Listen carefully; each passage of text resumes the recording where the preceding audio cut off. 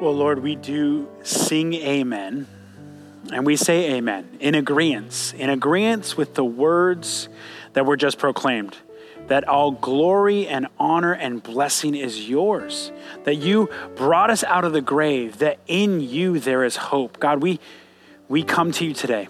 We thank you for the chance to gather digitally in homes, but yet be connected because we know you, because we're called by you, because we have your word.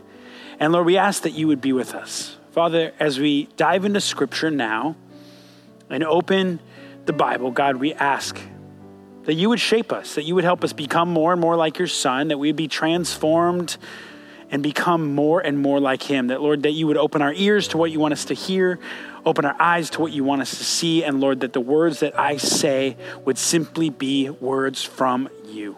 God, we look to you. We ask that you watch over us, that you guide us and lead us, and it's in your son's name we pray, amen. Once again, so glad that you are joining us for our service just to continue our study and continue worshiping the Lord, continue our study of God's word. I miss all of you terribly. I cannot wait till we can get back together again. It was so great to be together a little bit last week as we had the drive-in service, and so wonderful to see people's faces that were filled with so much excitement, so much joy, smiling faces, and then at the same time, people crying because they were so overwhelmed with all that was ahead. Thank you for joining us. I want to open our scriptures today to James chapter 5, starting in verse 7. Let me read for us. It says this: "Be patient, therefore, brothers, until the coming of the Lord. See how the farmer waits for the precious fruit of the earth, being patient about it until it receives the early and the late rains. You also be patient. Establish your hearts, for the coming of the Lord is at hand. Do not grumble against one another, brothers, so that you may not be judged. Behold, the judge is standing at the door. As an example of suffering and patience, brothers, take the prophets who spoke in the name of the Lord. Behold, we consider these blessed who remained steadfast. You have heard of the steadfastness of Job, and you've seen the purpose of the Lord, how the Lord is compassionate and merciful. But above all, my brothers, do not swear, either by heaven or by earth or by any other oath, but let your yes be yes and your no be no, so that you may not fall under condemnation. Today, the heart of the Savior is rooted and grounded in long suffering, or you might know it better as patience. Now, we all know the phrase, patience is a virtue. Maybe your mom or dad or teacher or whoever it was said it to you when you were a child. And we were reminded that we're to be patient. And there's another great phrase out there that maybe you've been or heard of before. It says this: it says, when you pray for patience, God doesn't actually give you patience, but he gives you the opportunity to be patient. So maybe some of you are going to consider and maybe think about whether or not you really want to pray for patience. This topic is interesting for us today as we kind of continue through the fruit of the Spirit and really understand the heart of the Savior. But it's interesting for us as we are living in this season of quarantine, living in this season with COVID-19 and all that's taking place, and continuing to discover what God has for us. But even before quarantine, even before COVID-19, even before we were kind of stuck in our homes, we were a culture that is obsessed with getting things right away. You know it. We love it. We love that we can get things right away. Just think of Instagram, right?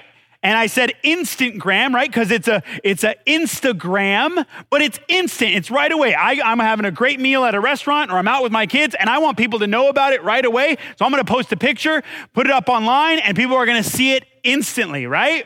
Mobile ordering, right? I don't want to wait in line when I get to the restaurant or to the coffee shop or to wherever it is I'm going for my item. I want to order it on the way so that when I arrive, it can be there waiting for me so I don't have to wait in line at all. And now everything seems like it's mobile ordering because you can't go inside, so you have to mobile order, right? We want to send text messages and we don't want to write letters. When was the last time you received or wrote a handwritten letter? We don't really like the idea of snail mail. That's what we've called it actually, right? We all want quarantine to be over. I was thinking the other day, just think of even the toll road. The toll road is built around the idea of impatience, of getting things automatically right away. I am willing to pay $8 if it means I can save 6 minutes of my life, right? We don't really wait. I remember as a young child, we learned the idea of patience. We learned the concept of patience. We were lucky enough to be able to spend time up in Mammoth Mountain, and it was about a 5.5 hour, 6 hour drive. And now I look at it and it's not a big deal. But as a 7 or an 8-year-old, I was like, what are we going to do for 6 hours in the car, right? And I'm a middle child, I have an older brother, younger brother. So often 20 minutes in, we were like, yay, we're going to Mammoth. It's awesome. It's great. But the impatience came out, and sooner rather than later, we were fighting and punching each other and messing around with each other. And I remember the day that we got a car, right? We got a big van with a TV in it. And it was like, oh, everything's changed. The trip to Mammoth is now different. We're now not counting the hours, we're counting it in episodes or shows or movies. How many more movies till we get to Mammoth, right? And that was kind of soothing to my impatience in me. Today, I want to continue this discussion of long suffering, continue this discussion of patience, not just for the season that we're in, but really to continue to understand the heart of the Savior, the heart of Jesus, as we understand his love and continue to live out what this means to be people that are patient, that demonstrate this long suffering. I want to read for you a couple dictionary definitions. It's from Holman Illustrated Bible Dictionary. It says this of patience: active endurance of opposition, not a passive resignation. Patience and patient are used to translate several Hebrew and Greek words. Patience is endurance, steadfastness, long-suffering, and forbearance. Another dictionary, the Baker Encyclopedia, says the ability to take a great deal of punishment from evil people or circumstances without losing one's temper, without becoming irritated or angry, or without taking vengeance.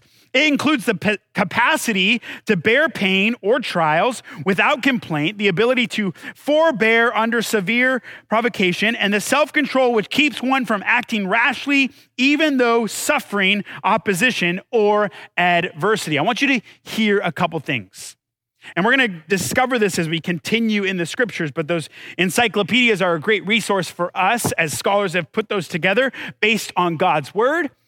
Patience is both a patience to wait for something to happen, but it's also, I want to remind you, it's an active endurance of opposition, right? Often throughout scriptures, anytime patience is referenced, it's usually referenced in conjunction with trial, in conjunction with some sort of opposition. It goes hand in hand. That's why it's said, God doesn't give you patience, he gives you the opportunity to be patient, right? We're told all throughout the scriptures of the different ways that patience or long suffering is to be a part of our life. Listen to this. It's, of course, one of the fruit of the Spirit. That's why we're discovering it as we continue with love, joy, peace, patience or long suffering, kindness, goodness, faithfulness, gentleness, self-control. Against such things there is no law, because it's the fruit of the Spirit.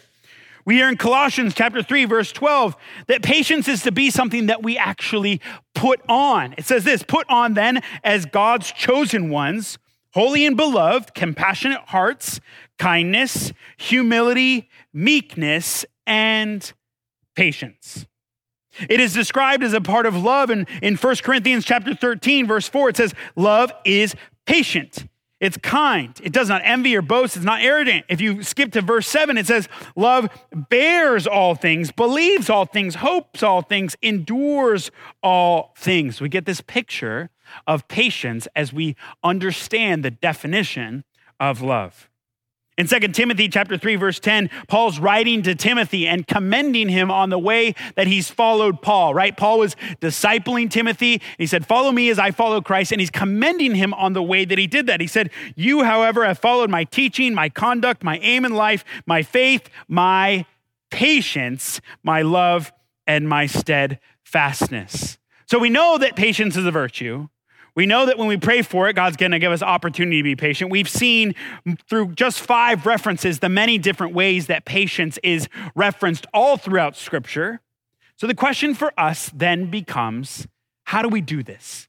How do we attain this patience? How do we achieve this patience that we're living out? Remember, all of this is rooted in the heart of the Savior. And the heart of the Savior is, of course, love. Let me remind you from the book of Ephesians, Paul is wanting us to understand. He wants us to understand the breadth, the length, the height, and the depth, and to know the love of Christ that surpasses knowledge, that we may be filled with all the fullness of God. So that love that starts with Jesus, we've been walking through that as we're discovering the heart of the Savior. We started it on Easter. We actually started it on Good Friday with the thief on the cross, and we started on Easter, and we've continued since then to discover the heart of the Savior, to understand the height, the breadth, the length, the height, the depth of Jesus' love for us. So we're going to continue in that and see how Jesus' love, God's love, is represented in the patience that he demonstrates to us. And then the challenge will be for us as we are being shaped into becoming more and more like Jesus, that we would then demonstrate patience in our world. So let's jump into it really quick. We're not going to jump directly into the James passage. We're going to get to that in just a second. But I want to go back with us really quick, actually, to the Old Testament. Because this patience idea is not a new idea. It's been around. It's been around as long as God has been around. And we're going to discover that as we jump in. You can turn your Bibles to the book of Exodus. I'm going to walk us through the journey of the Israelites just in a couple few short chapters as we discover how God defines himself. Now remember, the Israelites ended up in Egypt, right? They were the Hebrews at that time, and they were there and they turn out to be in slavery because Pharaoh forgot about Joseph, right? And in this slavery, they're now crying out to God. We hear about Pharaoh killing the babies and Moses going down the Nile, ending up in Pharaoh's household, but raised by his own mom, and only the way that God could orchestrate it. And eventually we get to a place where the Israelites are crying out to God. They're asking for a savior, to someone to deliver them. God sends Moses, and we see the plagues, the 10 different plagues that eventually Pharaoh says, go, be gone. One of the most significant plagues obviously being the Passover, which is just a good picture of Jesus all the way back in the Old Testament. But I want you to hear right after the 10th plague, when Pharaoh finally changes his mind, after the Israelites have been crying out, save us, send someone to take care of us, protect us, deliver us. Listen to what happens. After the 10th plague, they're at the edge of the Red Sea, and the picture is the Egyptians all on one side because Pharaoh has kind of changed his mind and sent all the chariots. And the Red Sea on the other, which meant certain death for them because there was no swimming class back in this time, right? And it says this, they get to the edge of the Red Sea, and what happens? The Israelites do what? They start to complain. They start to grumble. Exodus chapter 14, verse 11 and 12. Then they said to Moses, is it because there are no graves in Egypt that you've taken us away to die in the wilderness? What have you done to us in bringing us out of Egypt? Is not this what we said to you in Egypt? Leave us alone that we may serve the Egyptians, for it would have been better for us to serve the Egyptians than to die in the wilderness. Isn't it so interesting that when we cry out for God and he takes us to a place where it's now a little bit uncomfortable and inconvenient, our patience vanishes, our long suffering vanishes, and now they're complaining to Moses going, we would have rather been back in slavery rather than dying out here in the wilderness. right? That's basically what they're saying. Just take us back, put us back in slavery. We'll be okay with that. We just don't want to die out here in the wilderness. Well, eventually they cross the Red Sea. They make it through. There's a wonderful celebration. And just a couple chapters later, the whole congregation of the people of Israel grumble because now are what? Now they're hungry. So much so that they're even hangry, right? Hungry and angry, you get really hangry, right? And the people of Israel, Exodus chapter 16, verse 3, and the people of Israel said to them, would that we have died by the hand of the Lord in the land of Egypt when we sat by our meat pots and ate bread to the full, for you have brought us out in the wilderness to kill us, kill the whole assembly with hunger. Right? They're complaining, they're grumbling, they're mad at God going, why did you take us out here and have nothing? And what does God do? God provides manna. God provides bread from them from heaven to be sustained each and every day. Well, skip to the next chapter. Exodus chapter 17, verses 2 and 3. Therefore, the people quarreled with Moses and said, give us water to drink. And Moses said to them, why do you quarrel with me? Why do you test the Lord? But the people thirsted there for water. And the people grumbled against Moses and said, why did you bring us out into Egypt to kill us and our children and our livestock with thirst? Just in 3 short chapters, 14, 16, and 17, I guess that's 4 short chapters, right? We hear the Israelites complain 3 times. We would have rather been back in Egypt in slavery than die in the wilderness. And now we're going to die because we don't have any bread. And now we're going to die because we don't have any water. But what does God do? Each time he provides. Each time he gives to the people, right? And I'm trying to live this out in my own life with my own kids, right? And I'm trying to help them, right? My kids are, I'm so hungry. I'm so thirsty. I go, can you use your words in a nice way and ask me to get you a cup of water? Or you know where the cups are and you know where the refrigerator is, right? And God just in his long suffering, in his patience, demonstrates his love for the Israelites. Well, it goes on even further.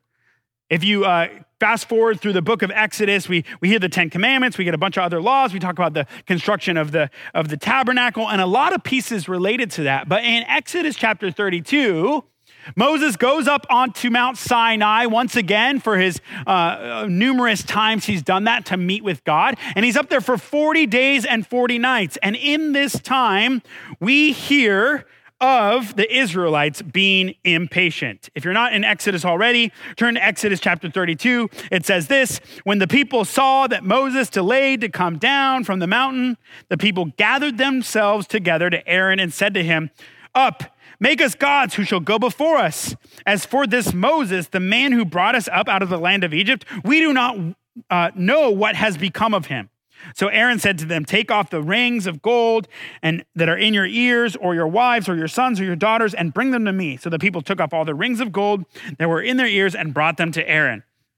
And he received the gold from their hand and fashioned it with a graving tool, made a golden calf and said, these are your gods, O Israel, who brought you up out of the land of Egypt. When Aaron saw this, he built an altar before it, and Aaron made proclamation and said, tomorrow you shall feast to the Lord. And they rose up early the next day and offered burnt offerings and brought peace offerings, and people sat down to eat and drink and rose up to play. So check it out. God has provided for them time and time again. They're wandering the wilderness. They're getting instructions on God's law, the 10 Commandments, other laws, instructions on how to build the tabernacle. Moses goes back up the mountain, and what do? They get impatient. They get impatient. They don't long suffer. They don't wait for Moses to come back. And what do? What do? They think that their connection to God, because they can't see Moses, they think that God has left them. They think that Moses is dead because they can't wait a couple days, right? So what do? They make other gods for them. They sacrifice parts of what's valuable to them, and they participate in rituals and actions that they know that they've just been commanded not to do, to not worship any other gods, right? Moses comes back down, and it is just chaos. Moses is blown away and he sees what's going on and he gets mad, and there's a lot that takes place, and I would encourage you to jump into it. But basically what happens is he has the 10 commandments in his hands, he drops them on the ground, they break, he burns up the golden calf and puts it in water, makes all of them drink. 3,000 people are killed. There's a plague, and it's not great. And it's a reminder that when we're impatient, right? When we ourselves are impatient, when we don't long suffer ourselves, that there's consequences. There's consequences and there's suffering that's going to take place. Well, if you skip to the next chapter, finally God says to Moses that you're going to leave Mount Sinai and you're going to go. And Moses has a conversation with him that says, we're not going without you. You got to come with us, right? And he also says to him, he wants to see his face. He wants to see actually his glory. And that's what we're going to pick up in Exodus chapter 34. It says, the Lord said to Moses, cover yourselves two stone tablets like the first. He's got to make new ones because the other ones broke because he was in such awe when he came down to the golden calf. Write on the tablets the word that were on the first tablets, which you broke. Be ready in the morning, come up in the morning in Mount Sinai and present yourself there to me on top of the mountain. So God has said, I'm going to let you see my glory. You get to see my back, actually. Right? No one shall come with you, and let no one seen throughout all the mountain. Let no flocks or herds graze opposite the mountain. So Moses cut the two tablets of stone, and he rose early in the morning and went up to Mount Sinai, and the Lord has commanded him. He took in his hand two tablets of stone, and the Lord descended in the cloud and stood with him there and proclaimed the name of the Lord. God is declaring his name to Moses. The Lord, a God merciful and gracious, slow to anger, abounding in steadfast love and faithfulness, keeping steadfast love for thousands of generations, forgiving iniquity and transgression and sin, but who by no means clears the guilty, visiting the iniquity of the fathers of the children and the children's children to the third and fourth generation. Did you hear what it said? Listen to how God defines himself. After all he's been through with the Israelites, he says this, the Lord, a God merciful and gracious, slow to anger, abounding in steadfast love and faithfulness, keeping steadfast love for thousands, forgiving iniquity and transgression and sin. That slow to anger, that's the long suffering. God is the precedent of patience. God sets the example of patience. God defines himself as long-suffering. It's one of his attributes. And if you look into it even further and you see how he says mercy and grace and steadfast and faithful, all those other attributes continue to help him and the slow to anger part of who he is. He defines himself as long-suffering. And hasn't he demonstrated that so far? Hasn't he demonstrated that so far with the Israelites that continue to complain and worship other gods and build a golden calf? And he still says to them, I'm long-suffering. I'm long-suffering. I'm patient as God, your heavenly Father. I am patient.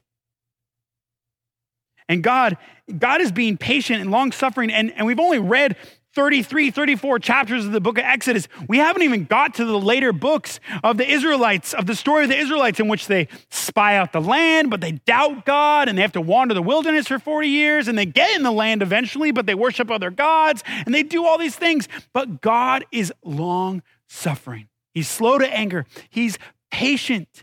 He's active in that endurance of opposition, even when we are that opposition to him. Or the Israelites are that to him. He suffers. Now, I've already said, I know it's a difficult thing to do, right?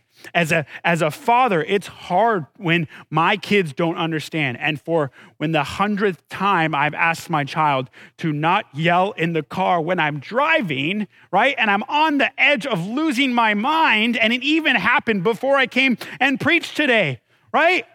I'm driving and learning all this stuff about patience, and God is testing me, right? And one of my kids just loves to yell in the car. All of a sudden, we're driving, having a great time, listening to music. All of a sudden, it's the loudest yell you can hear, and it just catches me off guard. Jesus tells another parable in Matthew chapter 21 to illustrate God's long suffering. He says this, "Here another parable. There was a master of a house who planted a vineyard and put a fence around it and dug a wine press in it and built a tower and leased it to the tenants and went into another country. When the season for fruit drew near, he sent his servants to the tenant to get his fruit. And the tenants took his servants, beat one, killed another, and stoned another. Again, he sent his servants more than the first, and they did the same to them. Finally, he sent his son to them, saying, 'They will respect my son.' But when the tenants saw the son, they said to themselves, 'This is the heir. Come, let us kill him and have his inheritance.' And they took him and threw him out of the vineyard, and they killed him. When therefore the owner of the vineyard comes, what will he do to the tenants?" Jesus is asking the crowd there. They said, "He will put out those wretches to a miserable death and let out the vineyard to other tenants who will give him the fruits in the season." And Jesus said to them, "Have you never read in the scriptures, the stone that the builders rejected has become the cornerstone? This was the Lord's doing, and it is marvelous in our eyes." Jesus tells this parable, a story to illustrate the kingdom of heaven, to illustrate what God is like. And he paints the picture so well, right? There's a vineyard, there's a location, a world in which people are put in charge to kind of lead and take care of it. And he sends his servants to go, right? And the people, when the servants arrive, what do? They kill him, they stone him, right? They beat one of them. And then he says he sends more servants, and they do the same to that. And then he finally sends his son. But what do they do with the son? With the son, they do the same exact thing. But we're reminded of God's patience in that picture, that long suffering that God demonstrates as he defined himself in Exodus, that he is the precedent of patience. He defines himself as long suffering. Well, if God is the definition, God the Father defines himself as that, then Jesus, of course, is the example of endurance, the example of that long suffering, the example of that patience, right? We're told that Jesus comes to earth. He comes to earth and he comes to his people, but his people don't really recognize him, right? He endures becoming a man. He endures being born as a baby. He endures being born and living in a little town of Bethlehem and living in where? Nazareth? Can anything good come from Nazareth? One of the people say in the Bible. He comes, and when he finally shows up on the scene, the Pharisees are constantly trying to trap him. They're constantly trying to catch him in his words to try and see if he really knows the word. They're trying to kill him. People follow him at times, but they're really only following him because of some of the signs that he's doing. And when he does amazing signs, he has followers. But when he says something hard or difficult or demands allegiance and says, "Pick up your cross, carry it daily, follow after me," a bunch of people leave. The disciples, even his own crowd, time and time again, he's long suffering with the disciples. He's trying to teach them and show them and encourage them with miracle after miracle and teaching after teaching. But time and time again, we see Peter make mistakes and say, "God, Jesus, you're not going to go to the cross, or I'll never deny you," but then he does. Or doubting Jesus when they're on the lake in the storm. They say, "Do you even care about us?" And Jesus says, "Why do you doubt, you of little faith?" Jesus, time and time again, demonstrated his endurance, his long suffering with the Pharisees, with the religious leaders, with the people of the day, with the disciples. But he demonstrates his endurance, and he's our example of endurance, our example of patience and long suffering, most clearly when he goes to the cross. It says this in Hebrews chapter 12, verses 1-3. "Therefore, since we're surrounded by such a great cloud of witnesses, let us also lay aside every weight and sin which clings so closely. Let us run with endurance, with long suffering, the race that is set before us, looking to Jesus, the founder and perfecter of our faith, who for the joy set before him endured the cross, despising the shame, and is seated at the right hand of the throne of God." Verse 3 says, "Consider him who endured from sinners such hostility against himself, so that you may not grow weary or faint-hearted." Jesus, As God has defined himself as long-suffering and patient, Jesus comes to earth and he's the expression of that. He's the example of that in the way that he walks with people in the time that he's here, but most clearly as he suffers through the beatings and the whippings and the mocking and the spitting and the punching and the trials and the questioning of his authority as he makes his way to the cross. And he does that because Jesus is the expression of that long suffering. He's the example of that patience. Even when he's standing, or not standing, when he's hanging on the cross and they're standing there taking his clothes and rolling dice and casting lots to figure out where his clothes are going. And the thief is on the cross reviling him. He's long suffering. It says this in Philippians chapter 2, verses 6 through 11. Have this mind among yourselves, which is yours in Christ Jesus, who, though he was in the form of God, did not account equality with God a thing to be grasped, but emptied himself by taking the form of a servant, being born in the likeness of man, being found in human form. He humbled himself by becoming obedient to the point of death, even death on the cross.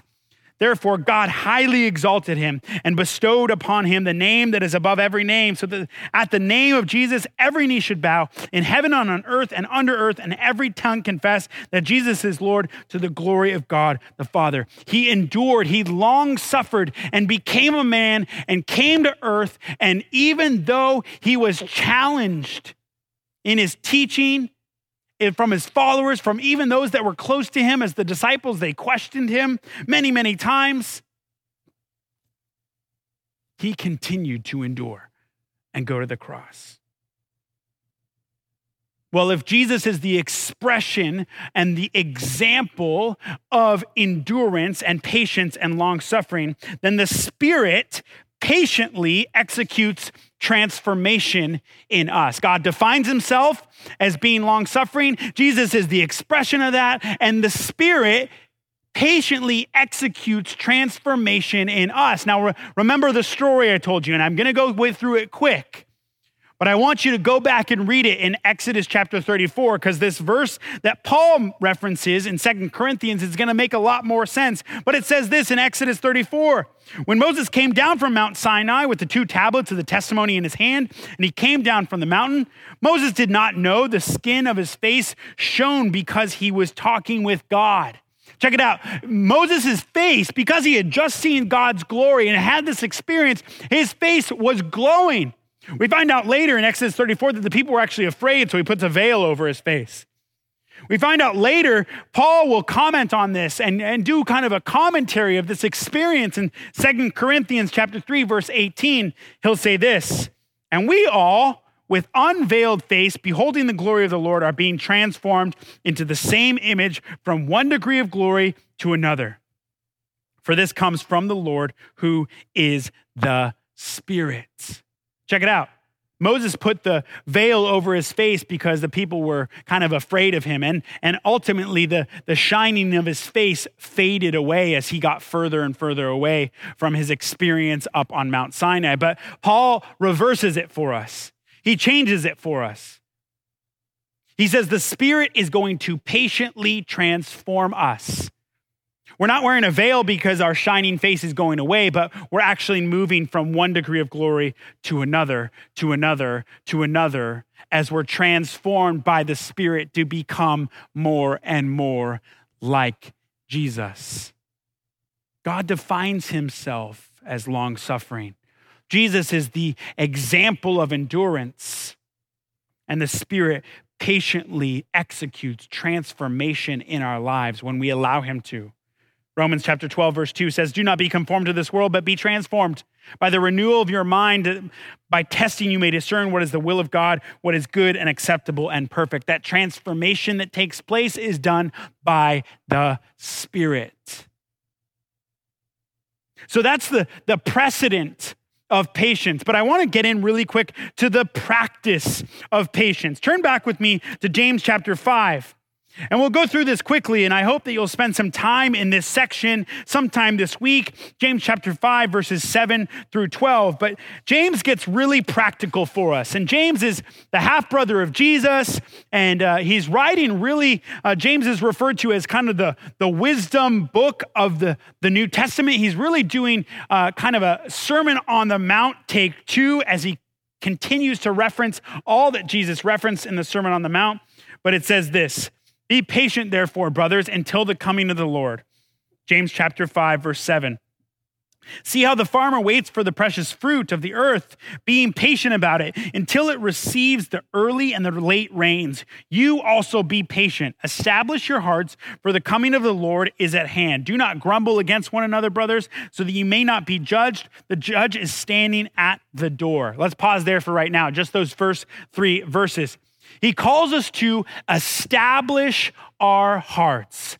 Establish your hearts. Practicing patience is about establishing our hearts on what? What does it say? For the coming of the Lord is at hand.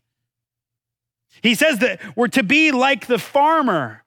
We're to be like the one that tills the soil and plants the seed and waits on God for the rain. I referenced earlier this week in 1038 how I had built a garden box at the beginning of quarantine time with my kids. And it's serving to be a wonderful illustration of this patience that God is calling all of us to. And it says that the farmer waits for the precious fruit. We have a couple of plants of strawberries. And it's amazing. Ryder will get up each morning. He'll run out to his garden box, not every morning, but on the mornings he does, he runs out to his garden box and he'll see the bright, red, precious fruit that is the strawberry. He'll instantly pick it and consume it, and it's over all in a matter of seconds, right? And we've worked so hard to grow that fruit. But that is what James is trying to get us to understand. He wants us to establish our heart, set our heart on the fact that Jesus is coming back. He has promised to return. It's going to take time. If you know anything about farming, it takes weeks and years and so much time to truly get a harvest. My father-in-law, John, has an avocado tree in his backyard. The first year, he didn't get any avocados. The second year, 4 avocados. The third year, 8 avocados. This year, we're selling guacamole at the market. No, we're not really, but we're hoping for a large harvest. But the illustration is there, right? It takes time to be patient, to wait like the farmer has waited, and to rely on the one who sends the rain, to long suffer, to wait on God, who is defined as long suffering, to follow the example of Jesus. And continue that. He adds a note at the end in which he says, "Do not grumble against one another, brothers, so that you may not be judged. Behold, the judge is standing at the door." James is trying to remind them, don't grumble like the Israelites did. Remember what we talked about? The Israelites grumbled. And it's easy for us. I think he knows that it's easy when we're impatient that the words will just come out and we'll say something we don't really mean. He's saying, don't grumble. Instead of being angry and upset and frustrated, look to God. Look to the judge who's at the door. He's standing there. He's right there. Jesus is coming. Remember what it says in the book of 2 Peter. He says, "The Lord is not slow to fulfill his promise, as some count slowness, but is patient towards you, not wishing that any should perish, but that all should reach repentance." We got to wait for that wonderful fruit that is coming. The fruit that's in our own lives, as we are patient, God will continue to refine us and change us and shape us. But the fruit of the promise of eternal life when Jesus comes to take us to heaven, to spend eternity in heaven with him. He goes on, he gives us another example in verse 10. He says, an example of suffering and patience, brothers. Take the prophets who spoke in the name of the Lord. Behold, we consider those blessed who remain steadfast. You have heard of the steadfastness of Job and have seen the purpose of the Lord, how the Lord is compassionate and merciful. Check this out. He says, establish your hearts. Like the farmer, wait for the coming of the Lord. And then he says, consider those blessed. He's trying to remind us of the examples of the prophets in the Old Testament that went and spoke boldly, but yet were persecuted. He's trying to remind us of Job. And if you know the story of Job, you know this well, but if you don't, you should go read it. But Job is, he loses everything. He loses everything that he has in his life. He actually, at one point, is covered with boils. And God allows the accuser to do this to him, to kind of test Job. God says, have you considered my servant Job? And even after he loses everything, Job long suffers and is patient and reliant on God. We find out at the end that Job is restored even more than he had before. But what James is trying to do for us, he's trying to say, establish your hearts in heaven. Look to the God that is coming back, that Jesus is returning. But he's also saying, consider those that are blessed, the prophets that have gone before you, Job as an example, and I would add Jesus. I would add Jesus as an example of the one that came as a prophet, that spoke boldly on behalf of God and suffered. But as a result of what he did, we have the opportunity to be forgiven and have eternal life. And we'll end with this, verse 12. But above all, my brothers, do not swear either by heaven or by earth or by any other oath, but let your yes be yes and your no be no, so that you may not fall under condemnation. James is trying to get us to live out what we're saying, to not just use flippant words, to not use the name of God irreverently. He's trying to help us make decisions that are letting our life speak, letting us put the proof in the pudding, put the rubber to the road, that we're actually living out what we've said, that we trust God. We trust that God is long-suffering, that he is going to show up, that he is going to take care of us. He wants us to let our life speak. And in doing so, he's calling us to that patience, to that endurance, that long-suffering that he is desiring for us. So I pray that you would do that. I pray that as we discover again and again the heart of the Savior, that we remember that God defines himself as long-suffering, that Jesus is the example of endurance as he comes to earth and dies on the cross for our sins, endures with the disciples and the Pharisees and all his followers. That the Spirit is executing patiently that transformation from one degree of glory to another. And I pray that you would do exactly what James says, that you would establish your hearts, that you would remember that God is still in control despite what it might feel like. Don't be impatient like the Israelites. God is still in control. That you would consider those that are blessed, that you would read the scripture, that you would look back on the people that have walked the journey, that have long suffered, that have gone through that persecution, and that you would take encouragement from them. And then lastly, you would let your life speak. You would let your life speak, and it would be an example of patience to the people around you. That we wouldn't grumble, that we wouldn't say things we don't mean, but we would rest and rely on the Lord God, on Jesus who endured the cross, that we would keep our eyes fixed on him, as it says in the book of Hebrews. That we would be people like Jesus that are rooted and grounded in long suffering. Let me pray for us. God, we thank you. We thank you, Lord, for the chance to gather. Lord, whether it's digitally or in our homes or through whatever it means it may be, Lord, we thank you also for the truth of your word. Father, we praise you that you first define yourself as a God that is long-suffering.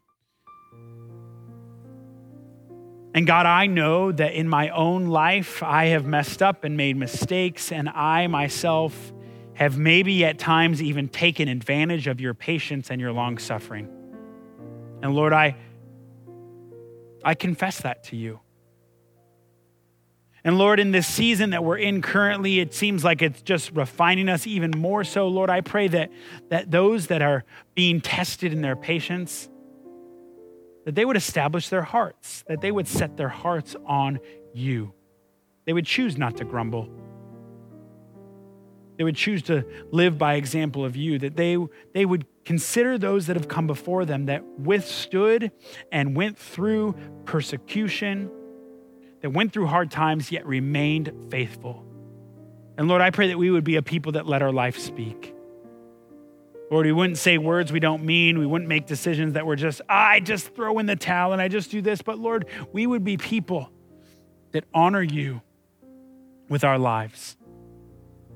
Honor you with what we do and the way we respond.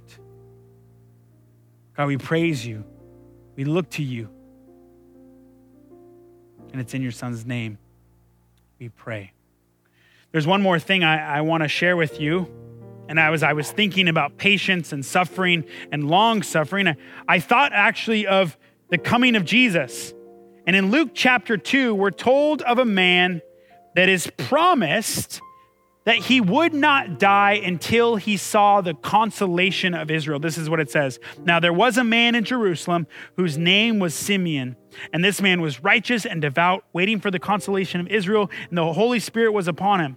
It had been revealed to him that by the Holy Spirit that he would not see death before he had seen the Lord's Christ. He came in the Spirit into the temple, and when the parents brought him in, the child Jesus, to do for him according to the custom of the law, he took him in his arms and blessed God and said, Lord, now you're letting your servant depart in peace according to your word, for my eyes have seen your salvation, that you have prepared in the presence of all people a light for revelation to the Gentiles, for the glory to your people Israel. My last challenge for us, that as we be people that live out patience, the product of patience is that we get to see the promises of God. Simeon did it. It was promised to him. He was patient. He was just. He was devout. He waited and waited and waited and waited that he wouldn't die until he saw Jesus. And then he's there in the temple when Mary and Joseph bring him in to present him in the temple. And he gets to see Jesus. He gets to see the promise that God has made to him and to the world. So as we practice patience, I pray that we would see the product of patience in our life, that we get to see the promises of God fulfilled. God bless you.